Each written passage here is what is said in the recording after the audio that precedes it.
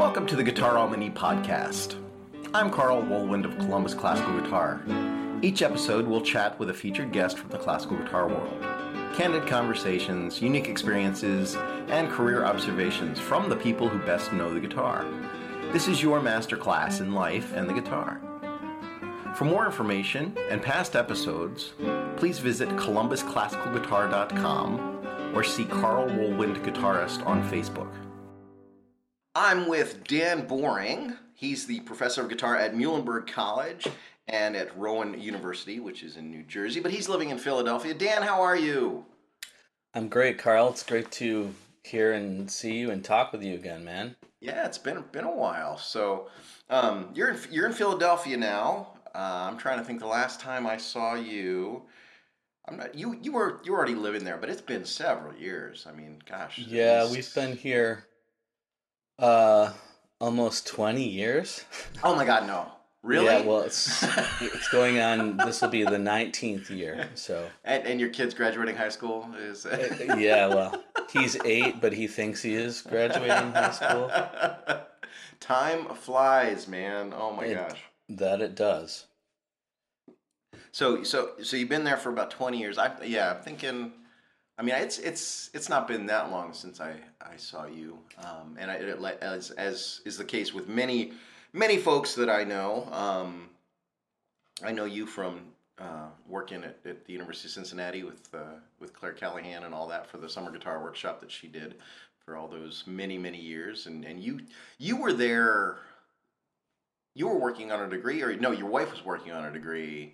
You were teaching the prep department at That's right. CCM. Yeah. Yeah, so we moved to Cincinnati in 1998. Okay. My wife and I met I was in grad school, and she was going on to grad school in Ithaca, New York. That's right. I'm from upstate New York as well. And she's actually here from Philadelphia, not far from where we live. And we moved to Lucca, Italy for a little while, and that's where CCM has an opera theater there. Yeah. My wife is a soprano, and I went with her in the summer of, I think it was 97, 98, and stayed there for a while and was offered a job in the prep department at CCM in Cincinnati. And I kind of, was fresh out of grad school and with a new girlfriend that's urging me to move to Cincinnati. So I kind and a job. And a job. So I followed up on that, and we moved to Cincinnati right around then. And then soon after, I started teaching in the prep department at the College Conservatory of Music. And then got the head of the guitar department at the University of Louisville down in Kentucky. So taught there for several years and had a great experience there. Were you commuting from Cincinnati when you were teaching over there? Yeah, I would go. I actually ended up getting an apartment in Louisville and commuting. I would go down for a few days and then come back. Sure. So everyone's. So you're spending your entire salary on the apartment. I wasn't really. I have to say, thankfully, that wouldn't have been terribly logistically great. But a guy who's a staff accompanist just happened to have this great apartment. He said, I'll rent by the night, and I don't want any permanent renters. Oh, it worked out incredibly well. And then when we moved to Philadelphia, I commuted for a year, and his name was Sam Hodges, wonderful man, would come and get me from the airport, and wow, just a really interesting guy, and enjoyed the company, and I enjoyed his company as well, and also just having a place to stay. Yeah. Wow. So you were flying every week between Philadelphia and Louisville? For a year, yes. I did the unthinkable and resigned from my position at the University of Louisville. Some people die with these positions, but it was one of these things that was a full-time gig. It was what they called primary adjunct, which is what I had benefits. I had almost all the accolades of a full-time professor, but without all the meetings. Right. Nice. So that was wonderful. And then the whole kind of bottom dropped out of the whole university system, and then they changed everything, and that was all taken away. Ugh. We had a new dean there, and he said, "Well, this isn't going to work out." I said, "Well, that's great because I've already moved to Philadelphia." And he was expecting me to just kind of say, "Oh, okay, I'll Yeah. take whatever you can give me." And I Sure. said, "No, thank you." Good for He you. said, No. "Well, let's not be so brash." And I said, "I'm I live in Philadelphia. I said, I'll listen to whatever you have to tell me." And he said, "Let's, talk about commuting." And at the time, this was like maybe around 2003 or something, that Yeah. Southwest opened up a hub here in Philadelphia that it was extremely cheap to fly back and forth to Louisville. So I would do it usually once a week or sometimes every 2 weeks. So that worked Yeah. out well and made a Huh. transition. And Were they picking up the tab for you, or did you have they to pay to did. travel? They did. That's It was amazing. actually excellent. Unbelievable. It was Wow. great. Yeah, Yeah. I had nothing but great experiences with the University of Louisville. Wow. And you gave it up just because you wanted to stay home and be with your family Well, and yeah, we decided, we were moving back east at some point, and my wife would always come, and her family was here and do kind of recon trips to look at houses and things like that. And, yeah. I kind of was on the fence, and I'm thinking, like, well, I'm going to have to give up my job. And Yeah. that was the thing. Really smart idea to come here and buy a house, and neither of us had jobs. Seemed pretty logical. Yeah. Well, I think that's the kind of decision that it's made of faith, right? You think, Yeah, you just kind of if you can do it, the property's gonna appreciate. We'll find work. It'll be all right, But it's right. kind of Yeah, scary to do it. Yeah. and it's pretty amazing how things kind of come forth once you kind of Sure. jump in, and you're diving into the pool and you're hoping that there's water at the bottom there. Yeah. Yeah. Yeah. Um, but so we moved here, and I got a job at a local community college, which is a fantastic place. It's called Montgomery County Community College, which is Okay. literally right up the road from my house. Nice. So I started a program there, which is actually still going well. I still teach there, actually. Oh wow. Do classes and private lessons, and it's kind of like it's almost like a prep school for the local four-year institutions like Sure. Temple, and where I also teach at Rowan and other places. And they have a really strong sound recording program. Yeah. A lot of diversity, which is great. Um, and so that was really great. And then my wife Megan started teaching at Muhlenberg College before I did, Okay. and she got that through a fellow opera singer, and she was teaching there for about a year. And like I was saying, how it's incredible how things just kind of Yeah. fall into place. We had dinner one night, and she was talking about, how are you liking it here? And I said, well, it's cool and everything. It's not what I just left, but I said, ideally it would be great if I could, maybe direct some kind of like chamber ensemble, and I don't know, maybe teach a theory class or something like that. Yeah. And wouldn't you know, the very next day, and this is no lie, the very next day, I get a call from my wife saying, "You're going to get a call in about 5 minutes. Amazing. Just say yes."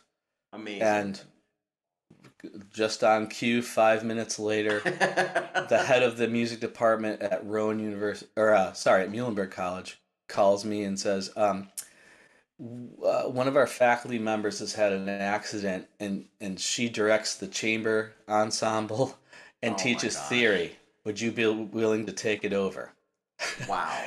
Yeah, so the Huh. stars were in alignment for that, and I actually still do that to this day. Wow. So what's the chamber ensemble? I conduct it's a chamber orchestra, Okay. and I've been doing that for wow, about 15 years now. So Wow. yeah, I conduct. It's mainly a string ensemble. Occasionally, Okay. we'll have other side instruments. Sometimes flutes, Yeah. oboes. Sometimes bring in other people as needed, but it's Yeah. primarily a chamber orchestra of So all was that strings.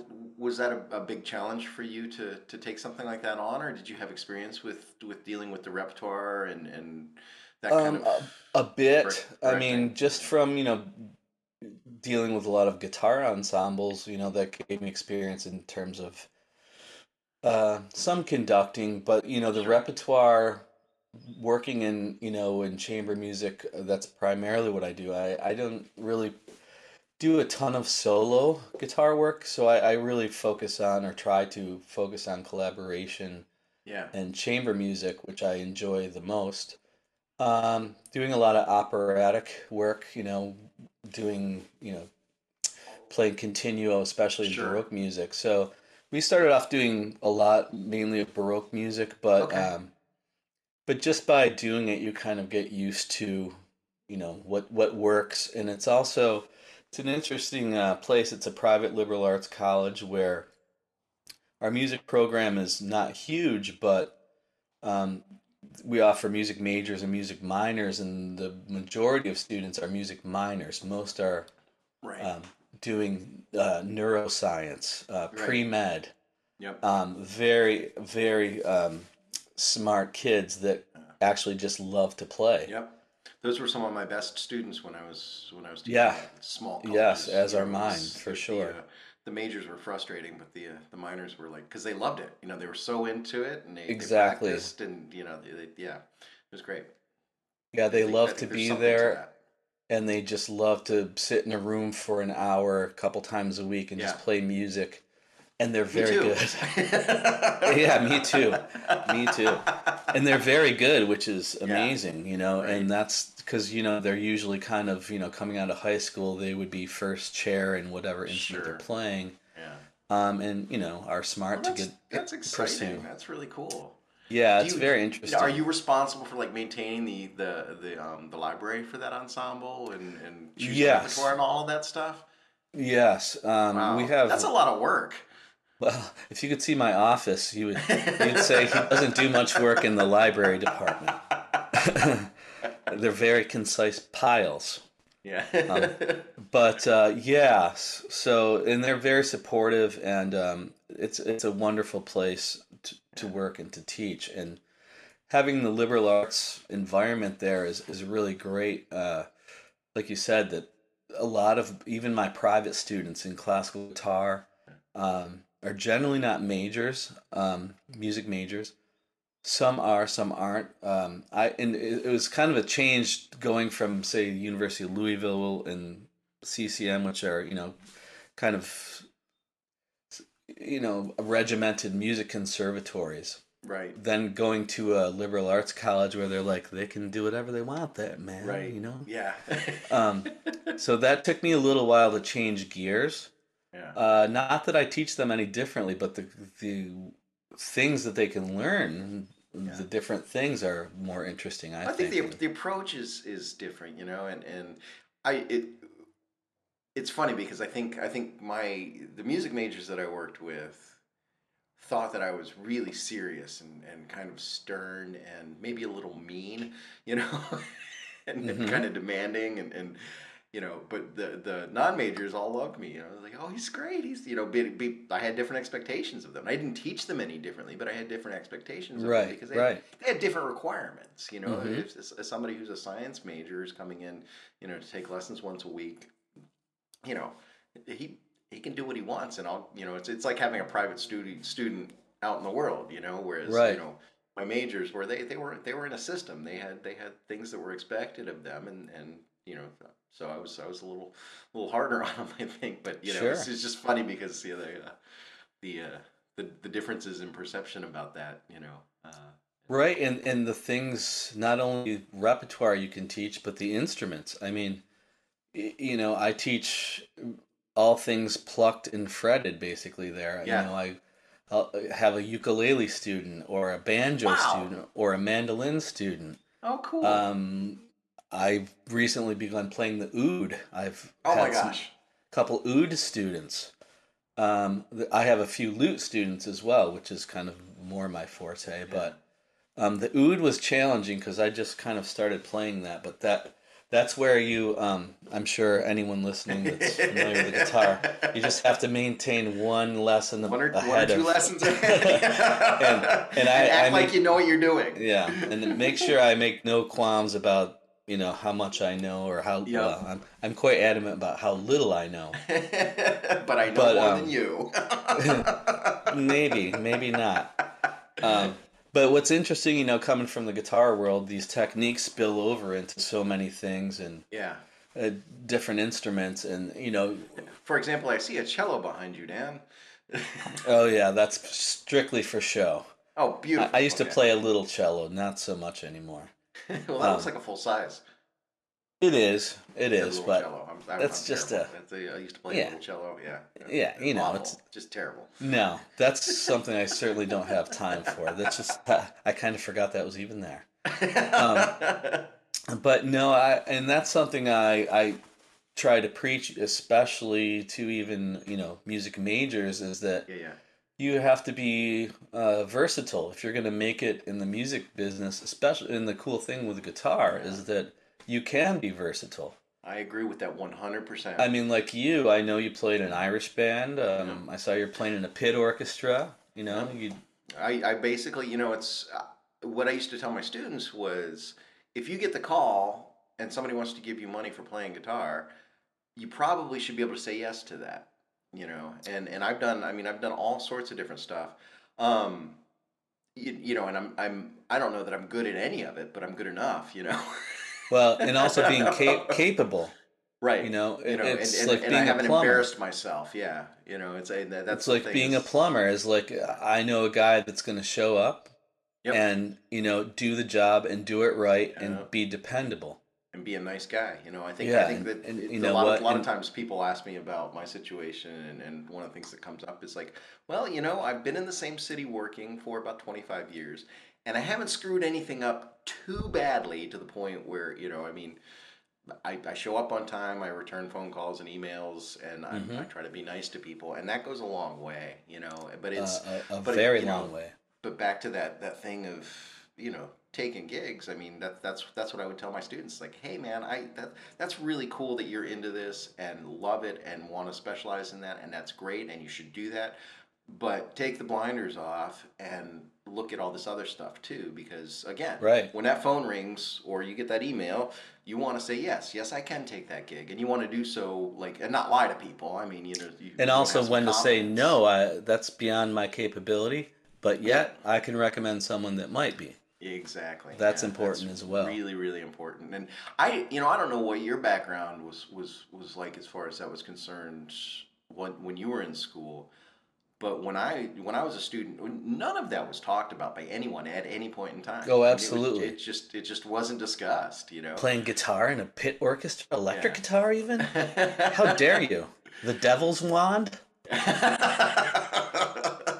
And I did, and of course you're young, you don't think of it, and I had, I was concentrating on the music that I was working on, and trying to make my technique better, and thinking, I didn't really actually, I don't know that I thought about my future at that time much at all. I just kind of like, oh yeah, it might be nice to have a college job one day. That could be kind of cool.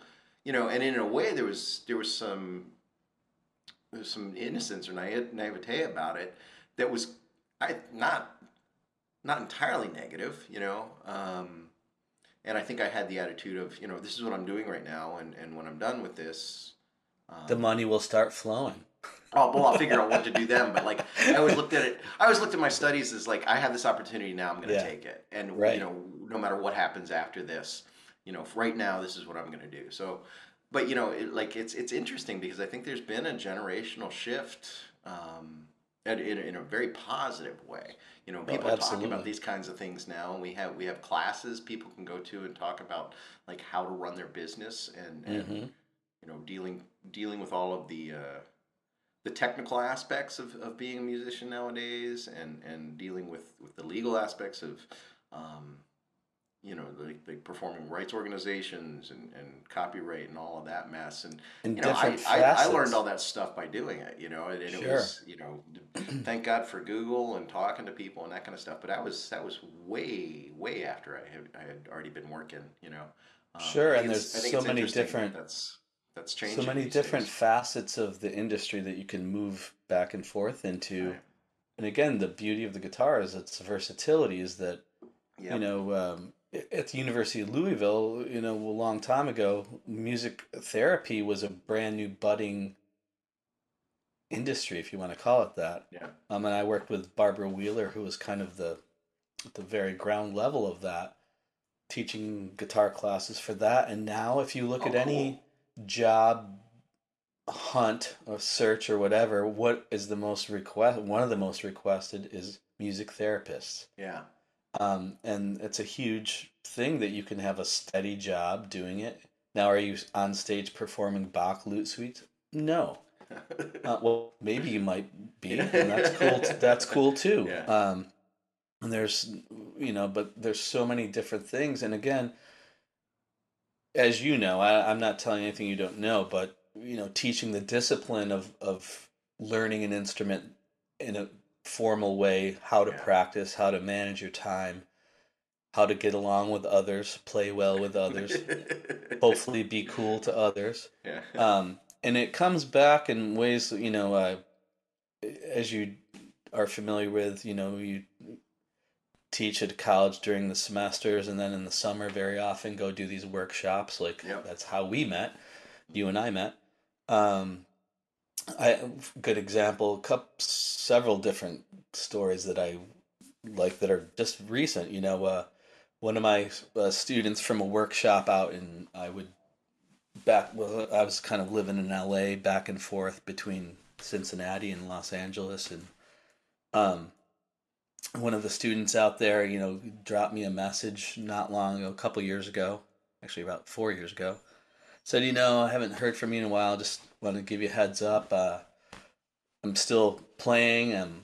Unfortunately, I'm not doing much classical guitar anymore. I actually started playing bass for a band, and I'm like, no, no. He goes, but the good news is my first gig is opening up for Guns N' Roses. Oh, wow. I was like, oh, okay, that's pretty cool. And now he's on tour with Eddie Van Halen's son. It's a band called Dirty Honey. It's fantastic stuff. Wow. It's kind of like, AC/DC or Led Zeppelin rock Huh. stuff. Very cool. Another one of my students just Yeah. last week, no, 2 weeks ago, made his debut at the Grand Ole Opry. Oh, wow. Um, it got a standing ovation. He's in a band called Everett with That's another fantastic. guy. They have a duo and stuff like that. Another student from here in Philadelphia is in a band called Get the Lead Out, a Okay. Led Zeppelin tribute band, Yeah. who's And these were absolutely all amazing. classical guitar students with you? All classical Oh, guitar fantastic. students. Love it. I love it. And it's a matter, and you see these guys out there doing great stuff, and Yeah. is it classical guitar? No, but it comes from that, the discipline, the Sure, study, absolutely. and knowing how to collaborate, and knowing, you know, having some serious study under your Yeah. belt, and then God forbid you actually have fun with that stuff. Yeah. You No, know. it's yeah, absolutely true, and I think that's for me that's one of the things that, you know, again, I'm like I do a lot of different things at much different levels of virtuosity, I guess is the way I would describe it. But like, having that discipline and understanding how to approach something and having that just the technical background and the ideas about how my hands work makes it so adaptable. If I need to Mm-hmm. then figure, oh, here's a style I haven't done before. Let me figure this out. I've got a lot of tools in the toolbox, so to speak. That's right. And I always talk about that with a lot of my students as well. It's like, look, I don't care if you ever play a solo classical guitar recital. That's not even even my majors. That was not what they did for their recital programs. Mm-hmm. I was very clear about that. It's like, yeah, I want you to do some of that, but I also want you to do this, and you got to play something on the electric guitar, and I want you to do something with a singer, and something with an ensemble, and I want you to do some chamber music, and they would go nuts. They would be like, you got to be kidding me. And it's like, no, because this is what you want to do when you're out there in the world. This is what you have to do when you're out in the Right. world. If you have any hope of making a living, and so it's, but that ability, and I would say, you get in touch with your hands and know how they work, and know how to do that, and then you have to concern yourself with the finer aspects of style. What does rhythm mean in this style? What does articulation mean in this style? Mm-hmm. How can you make it that sound authentic?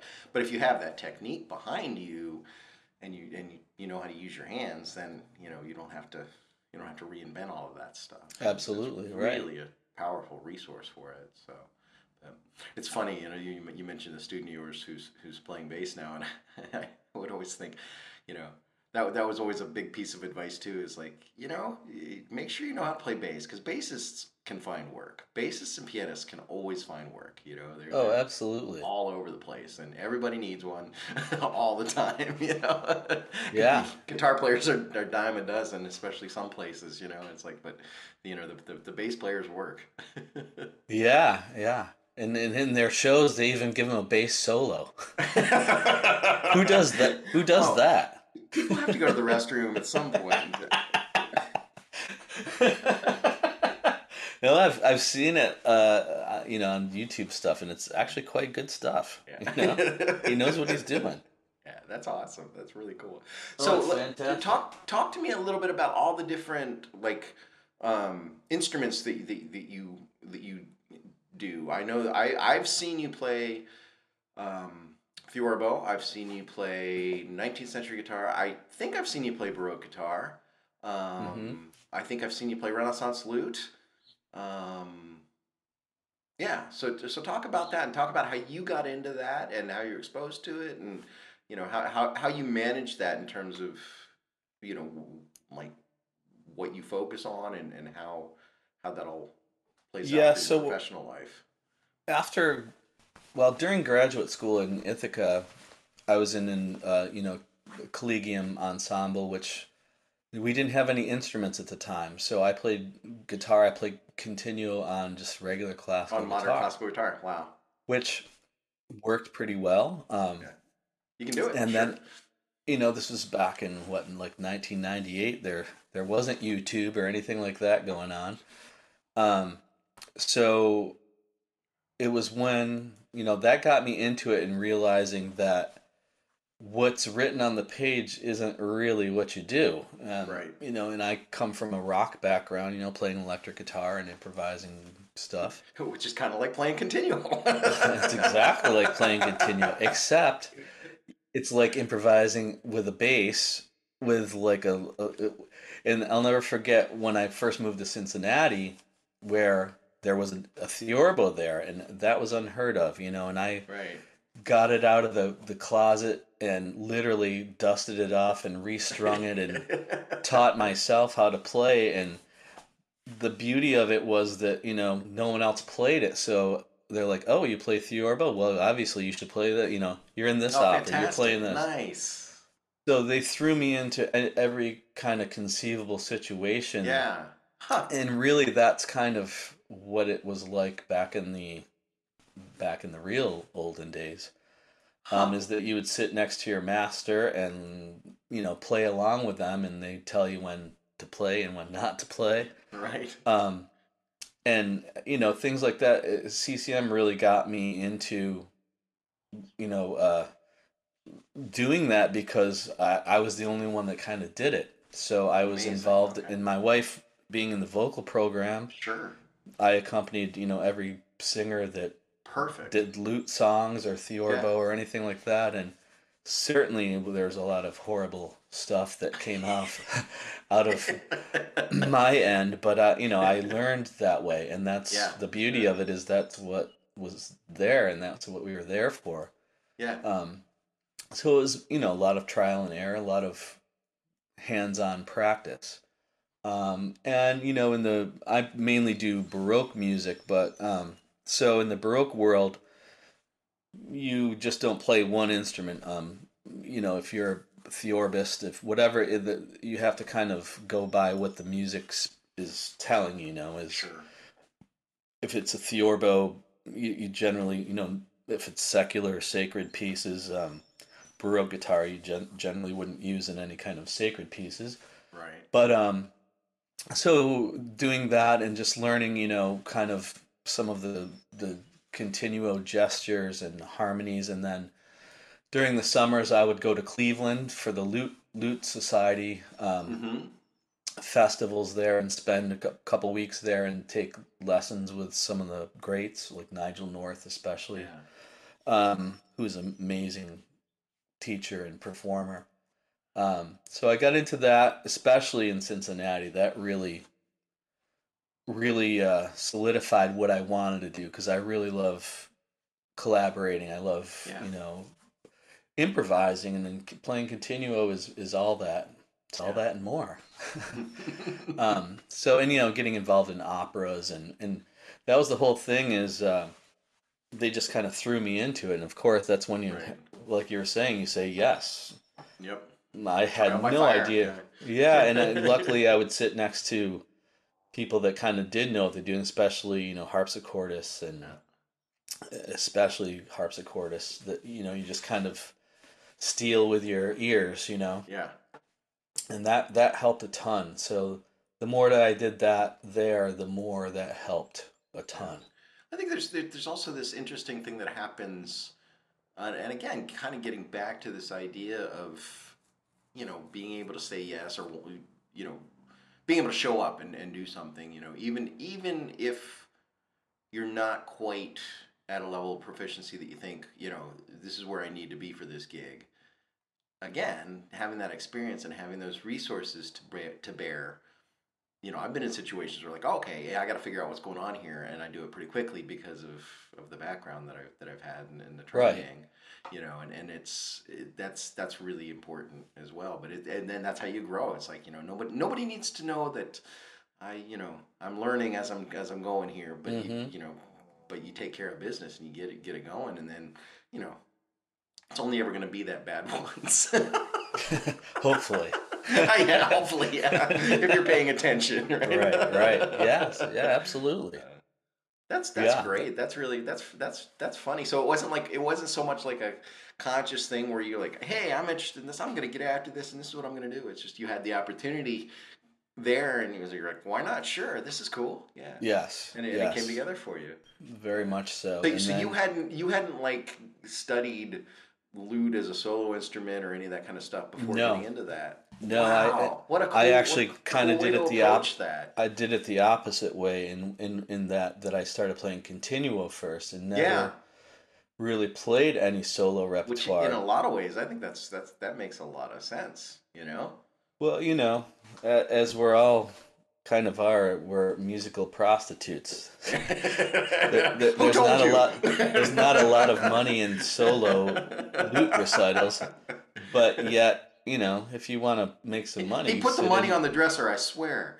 That's what they all say. But no, it wasn't. And I've supported myself essentially Yeah, since I was about 15 years old. I began teaching at a yeah. local music store and have been doing that ever since. Um, How old were you when you started playing guitar? I was I was about 12-ish, Okay, 11. yeah. So it came to me. My brother was a very amazing musician. He played Hammond organ.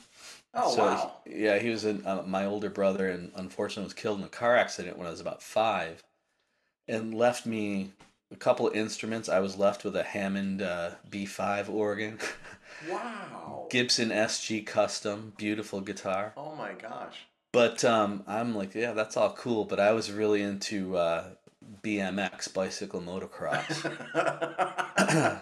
And I loved that, and I was actually in my division the New York State champion when I was like, Amazing. I Wow. don't know, When's 10 the or last time you rode a 11. BMX bike? Well, my neighbor's son has one, and here I'm like, wow, it's a nice mongoose, and he's like, Yeah. how do you know about this? So I actually had to show him some tricks, and he's like, Oh my okay, gosh. he's legit. Wow. So I got some street cred through that. And Um, you didn't like break a knee or something, did no, I did have a hip you? replacement after that. No, make no mistake, Yeah. I thought I might, but but I got into music after that, and I started playing guitar with one of my good friends who got a guitar, and I got into music more and more through his older brother, Yeah. and music was all always around, but the thought of playing it never really, I don't know. I thought my brother was like he was too good, and I could never match that. And I've Huh. recorded. It's just his keyboard playing was amazing, and I'm like I can't equal Yeah. that. So I'm gonna Was he do something working? else. Was he out gigging and Yeah, definitely. He actually played. He is from upstate New York and played a lot of the same gigs as Dio. holy Ronnie James crap. Dio. When he was in a band called Elf, he's kind of from the same area where I'm from. Wow. Yeah, so he did a lot of stuff like that, which was pretty cool. But he did it kind of for fun, Yeah. and anyway, I was left. My buddy got one of those Sears Silvertone guitars, Oh yeah. you know, that I think a lot of people get when they're like, Yeah, sure. Oh yeah. and I said, "Oh, I have a guitar too," and I opened up the case, and he's like, "Dude, you have like one of the best guitars around." And I'm like, "This old thing." So we took lessons, and it was very frustrating because he was way better than I was. Huh. We took lessons together, Yeah. and that was really frustrating. And because he would get things like this, and this teacher was really into like Richie Blackmore and Okay. that kind of stuff, which I didn't really listen to a lot of at the time. And my buddy got it, and I said, okay, I quit. I'm gonna teach myself, and I Okay. did. And I always use the story that my buddy that was better than I am now manages a liquor store, and I played at Lincoln Center. Not that there's anything wrong with managing a liquor store. Yeah. No, No, not at all. no, and Not we're at all. still good It's a friends. And noble profession. I yeah, hate those people. totally. He probably makes a hell of a lot more than both of us combined. Well, then there's that. Yeah, Yeah. but no, I really got into it after that, and formed a local rock band and did that kind of stuff, and then really got serious and went to a community college actually in Syracuse for a while to because I wasn't sure if I wanted to pursue music. I was always kind of unsure of my Yeah. abilities and talents, as I think we all are, and then realized, yeah, I do want to do this, and Huh. went to the University of Buffalo and studied with the Castellani Andreaccio Oh duo, yeah. Okay, that's right. Yeah. who are Yep. wonderful, wonderful teachers, wonderful people. They were Yeah. kind of like my surrogate parents for quite a while. Did some programs in Italy with them and realized, Yeah. what it was to be a professional musician and Yeah. also hopefully a good person. Um, and then went on to Ithaca and studied with Pablo Cohen, a Right. great Right. Argentinian guitarist. And then from there, moved to Cincinnati, and then Right. we kind of moved around a little bit. Yeah. So, it's been a long, strange trip, but So it's a good one. did you do any classical guitar before you went to college? A little bit, Yeah. it was kind of one of those things where I was like, I have no idea how to play this. I Yeah. actually had a classical, and I would kind of noodle around, and Yeah. this is before, you could Of download course. tab or anything, and my music ability, reading abilities were okay, but I wasn't disciplined enough, and that's why I really loved my time at this. It's called Onondaga Community College in Okay. Syracuse, um, and it made me realize again, I'm the type of person to be like, am I cut out for this or am I not? Yeah. Right. And I really, once I got my collective, together, I realized, yeah, this is what I wanted to do. Yeah. So it was actually a friend of mine's, the bass player in my rock band. His dad has said, the bass player in my rock band played double bass in the orchestra, could read Okay. music very well. Yeah, yeah. His dad was a very smart guy, and he's like, you should be listening to this, and gave me Interesting. Segovia greatest hits kind of Yeah. thing, and then Was that really the first listening to classical guitar that you had ever done? well, you hear it, and and you think, well, how many people are playing on this? With the Right. age, Yeah, yeah, yeah. and it wasn't until I really had like a aha was when I saw John Williams play on the Tonight Show, Huh. and he played Leyenda, Yeah, and the whole piece. I mean, yeah. nowadays they'd probably edit it to like 3 minute, Right. 4, 30 seconds. and Yeah. I was like, that's one guy playing that, Yeah. and that's like live, and that's not overdubs, and Yeah, yeah, yeah. so that was really amazing. That was probably, I don't know, 83, I don't know, in the Sure. mid 80s. Yeah. So that was really amazing to me. So that is when I said that is cool. Huh. Yeah. And you studied classical at the community college in Las Yeah, and Vegas. then I Yeah. did that and was still kind of in a rock band and doing the thing, and then finally got my stuff together, and you Did had you do to 4 years at Buffalo? I did, yeah, like three-ish. Okay. Yeah, So yeah. I was actually a music ed major for a while. Oh, wow. So I took a lot of music ed courses, and realized that really wasn't my jam, but it was Yeah. really a good way to learn different ways of teaching styles, Sure. and it was really a great experience. So I took a little time, then I switched to performance, and then took it from there. Yeah. But I And really you're liked doing the ed stuff, but it was, it was not the path that sure. But I you carry was. that with you now. I mean, that's experience that you had, and I'm sure that when Absolutely. you're directing a chamber ensemble, I'm sure there's some of that is has filtered down. It's Oh, one of those kind of absolutely. horizons broadening type things. Yes. That's really really important to Yeah, acknowledge all of again, that. the versatility is Yep. key for anyone that's into the business, even even today. Should say especially today. Yeah. It's interesting too because I'd forgotten about this. Maybe several years ago. There's an organization here in Columbus called the Chamber Music Connection, Hmm. and I had gotten into it because the woman who is amazing, she's a force of nature. She's like one of my heroes professionally. A woman named Deborah Price. She's adamant about like making sure that her students are aware of how to improvise and how to play contemporary music because she's Hmm. dealing with these like freakishly talented young string players Right. that are playing at just the highest level. um, and she wanted to make sure that they knew, hey, if somebody asks you to improvise over a 12 bar blues, should say, yeah, I can do that, rather Hmm. than just, you just played the Wieniawski concerto and you can't play a pentatonic scale. What? Yeah. It's Yeah. this weird kind of thing. And Hmm. so she started this program to teach those musicians how to approach this thing, and again, not with the goal of making like great improvisers or anything, just like, hey, check this out, play around with this, be informed, and that's how I got involved with the organization.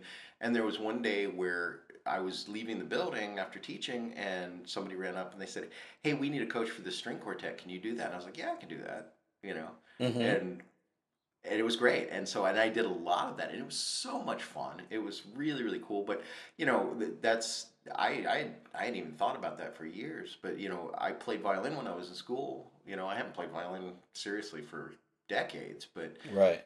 I went through the school orchestra program, and so I knew things about that I could Hmm. do that. So that wasn't a foreign experience for me to go and coach a string quartet. Right. So it was okay, and I actually knew some stuff, and it was really cool. But what you said about the your music ed degree and having that background and whatnot, and having those you know having all of that broad horizon that you can filter down and you know be Right. versatile with. I just just remembered that. I was like, wow, yeah, I did that. That was kind of cool. That was a lot of fun. But Absolutely. yeah, but it's all everything, all those experiences. You know, you like you collect them, and you bring them to bear, and that's fantastic. So Mm-hmm. Correct. I agree. so Very much and so. so you've been to Italy. Did you said you lived there for a while? But mainly summer programs. We do between 3 and 4 months at a Oh, time, and fantastic. come back and you know through guitar, and then the one in Luca, which happens to be our son's name, Luca. Yep. Um, that was I was the only guitarist, so that Oh, was wow. great. So they kind of again threw me into everything that was Huh. around, and What then was it a vocal program or just any? primarily a vocal Okay. program. Yeah, but Wow. there was orchestral musicians. There was an opera Interesting. program, and some instrumental Huh. components because Luca is it's where Boccherini's from, Yeah. Puccini's from there, Alfredo Catalani, a lot of Uh, very famous musicians. Paganini lived there for yeah. a while with Napoleon's sister. Oh, wow. So, in fact, that's where Paganini took time off of touring and concertizing on the violin and essentially kind of shacked up with Napoleon's sister just to focus on guitar. Fantastic. Chicks Yeah, dig so guitar. I mean, we all know this. you know, and if you could see the palace that he was this palace, real palace that he was hanging out in, you'd probably say I might stay here a couple of years too. Wow. But Amazing. yeah, so they said, you're doing all this stuff. Why don't you, organize a couple chamber music concerts? Oh, And fantastic. again, just thrown into it, and they're Yeah. like, yeah, okay, I can do that. So for that program, did you have to? I mean, you said you were the only guitarist, but was that door open for you, or did you have to like knock on it, and say, "Hey, I'm a guitarist and I want to go to this program"? Well, it was before I even left to there. We were kind of tossing the idea. My girlfriend at the time, now my wife of over 20 years, said, you should Congratulations, come. and she's And amazing. thank you. Yeah, she is amazing actually. Um, but she said, talk to her soon to be voice teacher and said, is there room for this? And they said, yeah, that would be fantastic because Wow. there aren't any guitarists. And so you kind of land and are like, I brought a bunch of repertoire Yeah. um, and said, here, we can do this, we can do that. And, especially in Europe, they like to kind of have some almost like variety shows where, Sure. you'll do a guitar piece and then you do a piano, vocal Right. piano or something, which I Well, I really, think the concert tradition is much more that exactly, than the right. idea of here's one guy doing one thing for an Sitting hour there and a for half. 2 hours, right. Yeah. Which I would rather watch Of something with a little more course. variety, Of and I think course. most people would. So, Yeah. but yeah, exactly that. And so they kind of let me have free reign of whatever I wanted to do, kind of thing, That's which cool. was great. Yeah. Yeah, and gave concerts at Puccini's house, and Oh my God. yeah, it was terrible, terrible. Food is terrible. The wine's terrible. Weather terrible. So, so did you do that event several years? We did that. It's still well. It went for a couple years, and then the main guy ended up dying, and now it's being redone again, but just through mainly a vocal institute. So it's Okay. still there through. It's not so much through CCM anymore. It's kind of like it's called the Lorenzo Malfatti Vocal Institute, but it Okay. started through that, and Yeah. Yeah. it's still kind of going, but mainly for vocals, which it always has been. But Sure. and they have this amazing opera house there, little Oh, small, like that was kind of the movie theater of the time. right. Of course. Yeah. So it's an amazing place.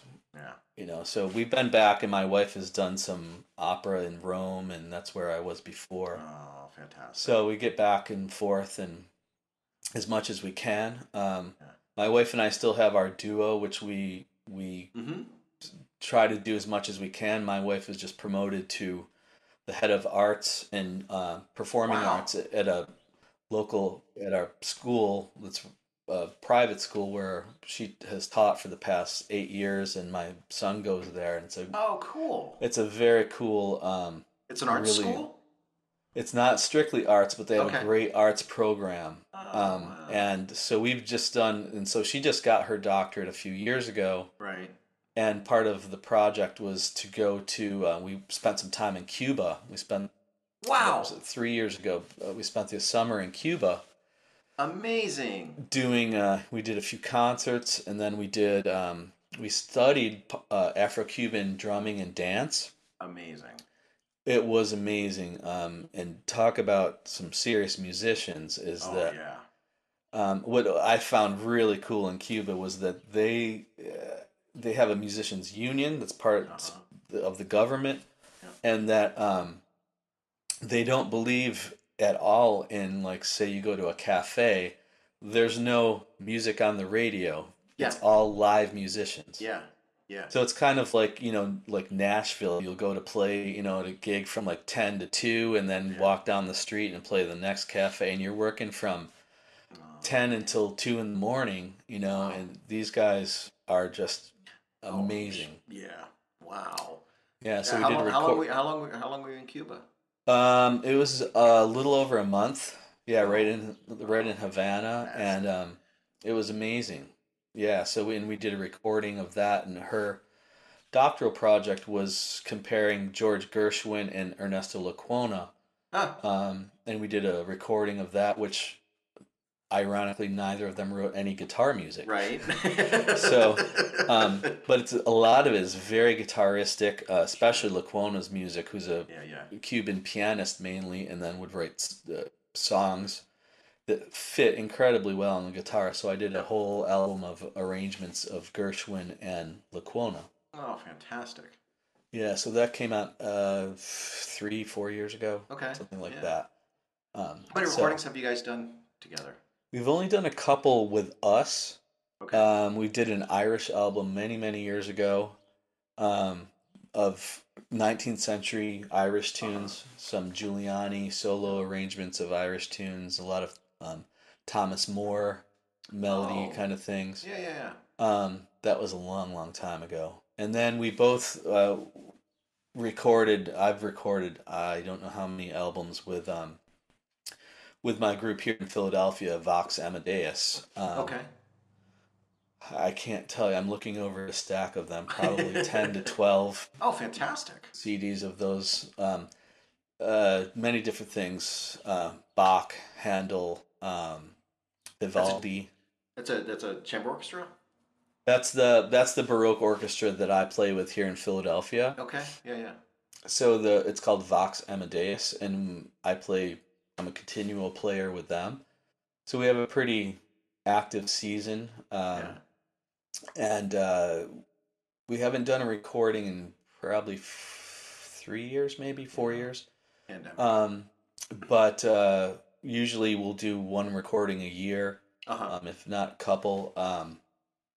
And so we do. What's kind of interesting about this group is it has different subgroups. It's called the Vox Renaissance Consort, which we do Oh, okay. kind of Renaissance and early Baroque music. Then it's the Camerata Amadeus, which is a little bit bigger, depending on the repertoire. Yeah. Then there's the Amadeus Ensemble, which Sure. is a expands into a big orchestra in which we do, usually I play with them. I play banjo, Oh, um, wow. with usually in a Gershwin concert we Okay. do Yeah, yeah, some yeah. Gershwin. We always do like Rhapsody in Blue, and there's a Yeah. couple other things that Sure. have banjo parts. But we mainly do, focus on Baroque music. So it's Very kind of cool. interesting that we have different Yeah. subsections, and That's a it gives smart way to do it, you yeah, know? it gives variety, and we do it in different locations throughout the city. Yeah. In Center City, which the downtown Philadelphia, and then the surrounding suburbs. There's a lot. It's a pretty big city, so there's a Right. lot of suburban areas that we go and play to every kind of corner, Yeah. which is interesting. So And we have how did you get into that? Um, well, a guy I was teaching next to at Muhlenberg actually is one of the singers Okay. in there, and I saw, and it was when I first started teaching there, and I'm like, I don't know this group. How could I not know this? And he's like, oh, you should, you know, talk to them. Here's this our contractor's name's Bonnie. She plays harpsichord as well, and it turns out I'd played with her Oh my for gosh. this Philadelphia Bach Festival kind of thing. And she said, "Oh yeah, we'll keep in touch at some point." And so, and this is how we were talking Yeah. about being ready for one of those calls. And Yeah. I remember it very distinctly that it was a Tuesday, and she gives me a call and says, we need a theorbo player for the opera Dido and Aeneas. Uh-huh. I'm like, oh, great, cool, that's right up my alley. Yeah. Um, and she said, yeah, so are you available? And I said, well, when is this? And she said, Tomorrow. Friday. No, Friday. This is Tuesday. And I said, well, I'd actually at that point never played the opera, but the kind of dork that I am actually was very familiar with the opera. I Sure, knew of all the course. music. I knew it very well, actually. And that's one where I was just saying, you know when to say no. That was Yeah. one of those where I'm like, yeah, I think I could do that. Yeah. So the performance was at on Friday at the Kimmel Center, which is kind of Philadelphia's, Carnegie Hall. No pressure. And then it was with Julianne Bayard, who is an Oh, amazing, wow. very famous Yeah, early yeah. music singer and a sweetheart of a woman. And then they're like, oh yeah, and by the way, then Saturday we're gonna record it. So it was one of those. Yeah, okay, I'll Fantastic. get to Yeah. it really quickly. Yeah. But again, luckily, I really knew that music before I'd Sure. even played it, and Sure. in continual playing, that's one of those things that I You're don't working want to by say ear. I. What's Yeah. that? You're working by ear as much as you're doing anything Yeah, else. and it's Yeah. one of those things that you just don't sit down and practice for 9 hours to get like a recital together. It's like Right. you sit down and you improvise, and I'm sure you've worked in an orchestra. I always pick on the violinists where they sit Yeah. down and they open up, their case and look on the music stand and say, "Well, what are we performing tonight?" Right. Right. And I always hated those guys because I'm like, here we are, guitarists practicing for 1,000 hours to present Yeah. like a 45-minute recital, and they're like, I don't even know what we're playing. Well, guess what? I'm one of those guys now. Yeah. No, but it's true. Once you kind of get into a groove, and then we have usually two rehearsals and then a Yeah. performance. And first rehearsal, you certainly have your pencil out and make Right. notes of what you got to practice, Stuff and you got to look at. Yeah. yep. And then second rehearsal, hopefully you polish that up, and then the third rehearsal, which we call it, is a performance. So, Yeah.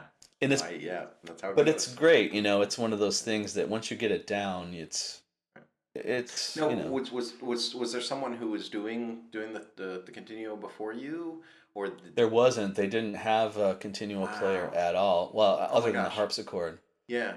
There's another group here in Philadelphia called Tempesta di Mare, which is again fantastic Baroque group. And Richard Stone, who's an Oh amazing yeah. theorbo continuo lute player. Just an amazing guy, an amazing player. So, but we kind of have it. What's kind of cool is it's a big enough city that we have Right. different Yep. followings, different Yep. kind of areas we play, different things we do. Sure. So it works out. It's big enough, and if we need something from each other, a theorbo emergency, Yeah. or um, Richard blames his now addiction to Baroque guitar on me because he Oh, didn't really play excellent. Baroque guitar, and he was doing something where he absolutely I'm so needed proud of you. well, he's like, "Can I borrow your Baroque guitar?" And I'm like, "Absolutely." And then after that, what I can't remember what concert they did. It was like everyone said, "I need I need now to get a Baroque guitar," and now he's hooked. I So not understand that. That's yeah. yeah, it's a great instrument, and it's one thing that I have to say is we all I've done the Vivaldi concerto, Right. the D major, that kind of everyone does. I've done it. I don't know how many instruments I've done it on. Modern guitar. I've done it Yeah. on Renaissance lute. I've done it on Baroque lute, which is kind of what it's geared towards. But Is just it this was is past, that one of the Mendolino ones, or is that no, is it's it? it's written for lute. Okay. The D major, the famous. Okay. Dun-dun, dun-dun, bum, bum, Yeah. bum. Sure. Yeah. Yeah. Um, but I just did it, and the conductor of our orchestra, the Baroque orchestra, is like, it's never loud enough. This lute, and I'm Yeah. just Yeah. bashing. Wait, the lute is never loud enough. What? Yeah, that's a shocker, right? Um, but I have to say, and just knowing this conductor, I'm like, all right, well, I'm gonna try it on Baroque guitar. And I gotta say, it's the best version I've ever done because it projects, and it's just like, and you can stand Huh. while you play. Yeah. I just did this, well, this past April, a That year sounds ago like on great that. And fun. oh man, it just fits so well. I mean, it makes obvious sense. And I mean, why the not? beauty of the way he wrote a lot of his stuff is that it's kind of interchangeable on different instruments, and Absolutely. Well, and I'm I think that's probably. I mean, that was a function of his employment. I mean, yes, he for was a sure. utilitarian for sure. Absolutely, absolutely. But I have to say that just worked out incredibly well, which That's a great idea. That's really cool. I was just kind of rolling the dice to see how it. And it's kind of cool. He encourages this guy that runs the orchestra. He's like, "Yeah, I don't care what you Let's do do." it. But I'll never forget playing that concerto. I'm having a little flashback right now playing it on Baroque lute, which is an incredibly difficult instrument. Yeah. Um, as he's conducting, he's mouthing louder, louder. Oh God. And so as I I go into would if I could. in the solo section, I just dug right into it, Oh and I wow. played it so hard that the string popped out of the nut, Oh, fantastic. and I thought I broke a string, and I'm just thinking, "Hello, where are you, string?" And I just kind of popped them back in and kept right on playing. I'd like to say I didn't miss a beat. I missed probably a few, but I'm sure it that sounded made fantastic. I'm not sure, Did, but did it make any boing sounds? no, it was pretty subtle, but I'd prefer not to go through that again. Yeah. Well, my experience is that the lute responds very, very well to a heavy rest stroke. Oh yes, It's one of for my sure. favorite sounds. Right, As it's right, being thrown in the fire. right. I was gonna say a heavy rest stroke right back into the case. Wow, that's really cool. And so, is that how long have you been doing that? So you said you recorded a bunch of CDs with them, so you must have been doing it for a Yeah, I've while. been playing with them. This is going on about 15 years now. Yeah, So, that's and it's great, man. That's yeah, it's so cool. it's an interesting group. Great group of people. We have a lot of camaraderie. Yeah. It's a lot of mainly Romanian players. Wow. Yeah, so a lot of the conductors Romanian, a lot of our Huh. orchestras from Romania that currently live here in Philadelphia. Amazing. Um, yeah, it's a great, interesting group of people, as you can Yeah. imagine. A cast of characters, for sure. And it's one of the cool things is the mandatory social functions after. Right. And if you So don't you go know a out lot and about Romanian food now, I'm sure. if you don't go out and eat and have a few drinks with them, people get really mad. Yeah. Be, be, That's okay. They which should I get think that. is wonderful because, as you know, a lot of artistic experience comes from hanging out, Yeah, and meeting absolutely. people after the shows, after the performances, after the presentations, and when you You can kind know, of exchange ideas and jokes and life. absolutely. I mean, that was actually the original idea behind this podcast was let's get some of that going on. Yes, I agree. Thinking about capturing that thing that happens, after a concert, or after a rehearsal, or a class or something, where you're comfortable, you're enjoying yourself, you're having a drink or two, having Mm-hmm. something to eat, just hanging. I thought about all the things over, the course of my career that I've learned in those kinds of situations. Just valuable, really, really. That's the stuff. Oh, it That's is. the other, That's and the that more was the other. memorable stuff usually for Yeah, sure. and You, then in fact, are involved indirectly in one of my most famous stories that has become Oh, we have to pretty tell it. infamous through the guitar world that wherever I go, I'm like, you got to tell the story. Oh, tell the story. And Tell the it was the story. one after one of the CCM workshops, which we were hanging out at across the street at Christie's Beer Yeah. Garden, right? And I dropped off Stanley Yates and your buddy Joe, Yeah. and went home down the street to my apartment and pulled in, and to make a very long story short, a woman, who I pulled into my garage and heard screaming, and I thought this woman was being assaulted. Came out, and, well, she wasn't being assaulted at all. She was having a baby in my front lawn. Amazing. And I kind of thought, well, this is going to be a good story tomorrow. Like, I called the ambulance and everything, kind of just joking around. And wouldn't you know, that baby shot out right into my arms on my front lawn. And I could go on and on. This is quite an intricate story, but you were there indirectly. You were there with right before that happened, Yeah, and I yeah. and I I remember the remember next day. actually, It's like, what happened last night? yeah, and it was you and Stan. I think we all had to do I don't know, a 9 o'clock technique class. Yeah. And I can't. I'm telling you, after that, I couldn't go to sleep. I was just up until like 6 in the morning. Like, oh my God, I just delivered baby. So, was the baby named after you? I can tell you that I never saw those people again in my life. It was like, did that even really happen? Amazing. It was, That's yeah. wow. And so, like, you and Stan both said, "Hey, great night last night." I said, "You have no idea." Yeah. So yeah, anybody who got less sleep in a night than Stan and I did at that workshop was really working hard to make that happen.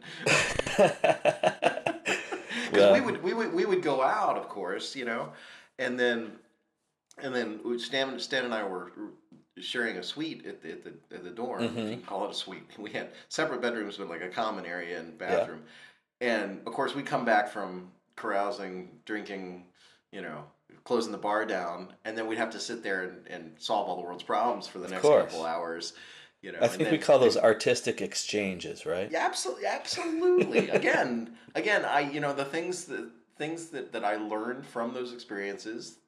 I mean, it sounds ridiculous, but very valuable stuff. Oh, And absolutely. the lubrication. Maybe it was got a little carried away, but I remember most of that.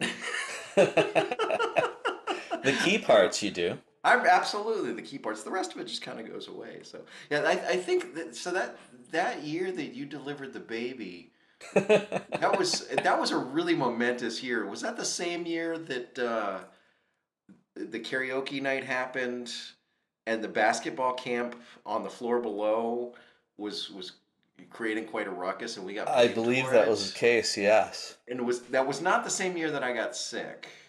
No, I don't Okay, think that was the that would case. have been a tremendous year, all crammed into Oh into yeah, one. that would be too much to cram into one summer. But those events, and I don't know how many years you did that workshop, but Quite I a did it for few. about 20 years, and Not as many as you, but Stan was in there for 10 or 12 of them, and it's funny because we talk about it now, so we still talk about this.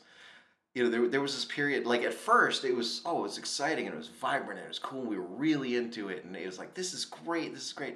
And as with anything, as time goes on, the shine wears off a little bit. I still right. loved doing it every year, but sometimes it felt a little bit more like work than others, and it was a heavy workload. Yes. Um, so there was this kind of middle period where our attitudes was like, oh wow, this is grueling. Why do we do this? Why do we do this? Why do we do this? And I don't know what transpired, but I was driving down there one year thinking about this and thinking, we always ask this question: why do we do this? Why do we keep doing this? We obviously keep coming back. It's never a Right. question. It was never like, I don't think I'm going to do it this year. It was always like, yes, please. Mm-hmm. And I just remember driving down there one year and thinking, we do this because every time we do it, it changes our lives. every single time. Yeah, You very know, true. And something momentous happens. Somebody shows up. Something, every year something memorable would happen, and what an amazing like coalition of people, the students, the faculty, the guest artists that would come in, everything. It was just like all this stuff would come together and a spark would be lit and whoosh, it was just fantastic yeah, and it's every single cool year, to see you know. the variety of people. Like as Claire would always say every year, that these people don't belong together. Right, These right. people, if you saw these people on the street, they would never talk to each other Yeah. generally Yep. until you bring the guitar into the quotient, And then we're all and family. then Yeah. suddenly everyone is in the same boat, and you have a 85-year-old man talking to a 9-year-old kid, and they're on the Yep. same level, that and they're all brothers and sisters of the guitar, which is Yeah. amazing. Yeah. And you have musical experiences, you have personal experiences. Yeah. It's a wonderful thing. Yeah. And I got into it like I was just a young whippersnapper looking for work. Mm-hmm. I was just kind of throwing cards out at people as much as I could, and I was backstage with her at a concert, and I had just heard about the workshop, and was like, hey, if you ever need anybody, Right. and she took me up on it, and then it, like completely changed a lot of things for me, just in terms of the people that I interacted with, the people that I met, the people I got to play with, it's just all everything, and I would never have imagined that was going to happen. There's no, you can't like, how do you do that? But it was, but that was the thing. It's like, yeah, we do this because this changes our lives every single time. And after that revelation, it was like just this is joy. What's going to happen Right. this year? What Sure. crazy stuff's going to go on this year? What amazing stories are we going to have to tell next year? Right. Right. And it was fantastic. And it's the old adage of you don't know what you got till it's gone kind of thing. Um, we kind of saw the writing on the wall as it was kind of coming to its close, and then the year that it was supposed to be postponed. They were Right. doing some facilities work over at CCM, and that idea that it was going to be postponed, and we kind of knew it was like we're probably not coming back, and Right. that's what happened. And Yeah. I always think about that. It's like you, everything has to come to an end. You know Mm-hmm. at some point in time, and yeah, pay attention to what you got when it's happening, because it's gonna go away one day. And I just I think that when I think about that event, that's always like really really present for me. So Absolutely. It was and I great, great met you times. through that event, which is I mean, that Exactly. in and Yeah. of itself right there is gold. So Pure gold, baby. Pure gold.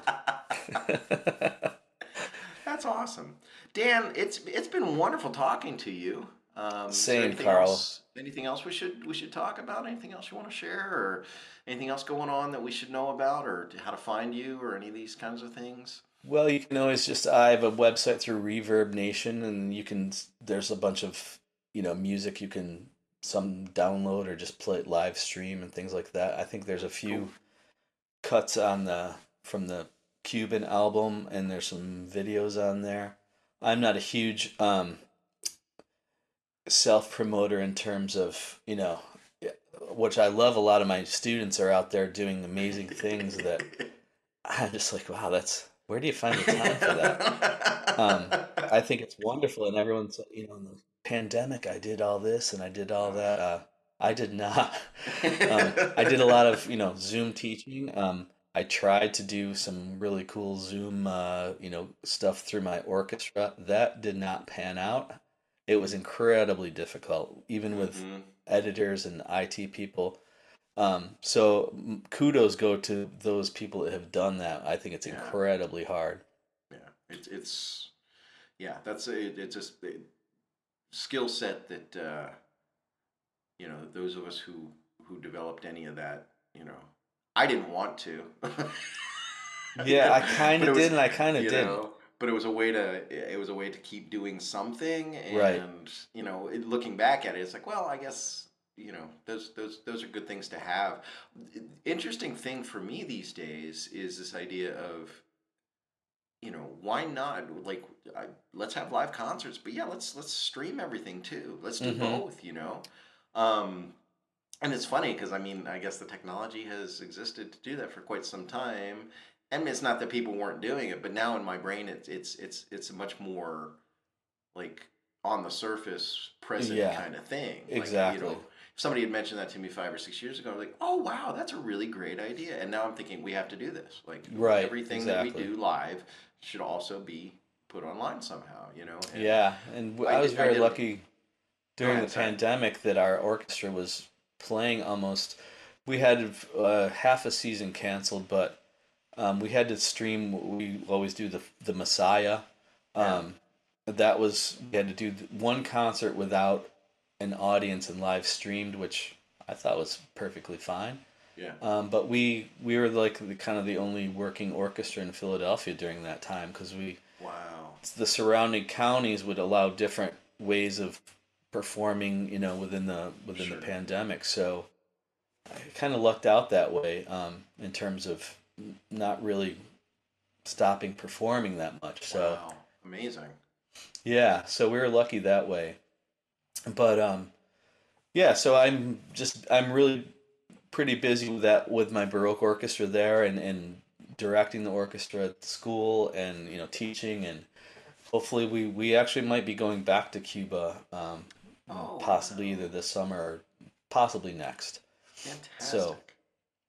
but that's one of these things, and you kind of keep steady work. And I always, when I moved to Philadelphia, you're like, I don't know too many people, guitarists from Philadelphia. Yeah. And the idea, well, now I get it because there's enough stuff going on that you don't have to go anywhere. Right. Um, Sure. and Well, the Guitar after. Society there is like really active. Yeah, yes, we That's have a really fantastic guitar society. is Brian what his last name Eastman? Am I remembering that Pearson, correctly? Pearson, yeah, he's was a board member there. Um, because he was a no, we, student of mine. He was a private student of mine here when he was a student at OSU. oh, Um, really? and yeah, I remember when he moved and like he got involved in the society like really heavily. And next thing you know, he's like, I think he was the president or something. And Yeah, yeah, we have the society here is very good. We have a pretty active roster of artists coming in. Um, we have probably at least five concerts, and yeah, they haven't had it obviously in the past couple of years, but right. they have guitar orchestra, they have salon concerts, Yep. and then we'll sponsor different things throughout different schools, local universities, Yeah. and we have the concerts at the Settlement Music School, which is kind of a local Philadelphia uh, musical. It's one of the first community music schools in the country. Right. Yep. One Yep. of the oldest ones. It's now I think 115 years old, maybe. Wow. And that we have the concerts down in Center City at the main location where, great artists like Questlove went there. Wow. Kevin Eubanks that used to do a lot of really famous musicians, some not so famous, like a guy named, what's his name? Albert Einstein, some hack scientist. He went there, played violin. Yeah. Yeah, he took lessons at the Settlement Music School here in Oh, how Philadelphia. cool. All accounts, pretty terrible violinist, Yeah. but he loved. We can cut him some slack. I mean, But I think he his did all strength. He right. had strengths in I other think he did all areas. right, but he just absolutely loved Yeah. playing, and that's what I'm getting at. Is that's the beauty of it is you don't have to be a professional professional musician In to fact, love maybe it. you shouldn't be. And don't think that I don't steer my students that way. Yeah. They're like, oh, neuroscience, maybe you should keep going Yeah. with that. I used to tell my students if you can remotely even consider thinking about doing something else, you probably should do that. The Yeah, and only as the you only way know, you're going to do this is if you can't even think about doing anything else. Like exactly, you're so you're driven by just it, you're you just going to have to be do it. drawn to it, and Yeah. that's no other option, and Yep. it's a calling. Yeah. Um, and if you have to consider it. I would consider not doing it. But that's the beauty, though. You have. I'm sure. I know you have a lot of students. Like I have several. Doctors, lawyers. Yeah. That's what I teach. Those are from the people I all teach. different Yeah. lines. Beautiful.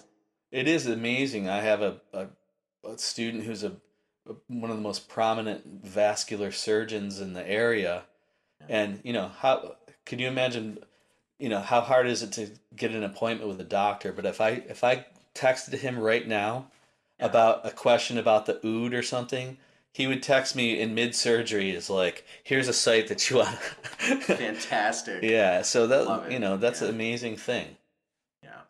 So it's a wonderful thing, and to spread that Yep. to people that can do it for fun, and still really enjoy and it. it's so meaningful to them, Absolutely. And I get such joy from that, and it just seeing their love for it and being able to facilitate that and being a part of that world for them is just, I couldn't ask for anything more. It's such a I beautiful agree. thing. I agree absolutely. And it has nothing to do with how well they play or how well they don't play or how much they practice. Or it's just the role that it plays in their lives and the importance and being a part of that is really that's the stuff right there. It is absolutely, and it spreads. Those are the people that come to your concerts, and it's and not just that, but like you said, it brings such a joy to their lives that it's integral in their life, and that it's a beautiful thing. Yeah, I love it. What a great place to leave it. I think that what a beautiful thing. I agree. Dan, thank you so much. Carl, it's been my pleasure. It's great to talk to you again. It's been too long.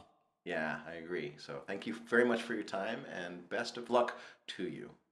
And best to you, man. Hopefully we'll see you soon. Take care, brother. This is Carl Woolwind of Columbus Classical Guitar. Thank you for listening to this week's episode of the Guitar on My Knee podcast. For more information and past episodes, please visit columbusclassicalguitar.com or Carl Woolwind Guitarist on Facebook.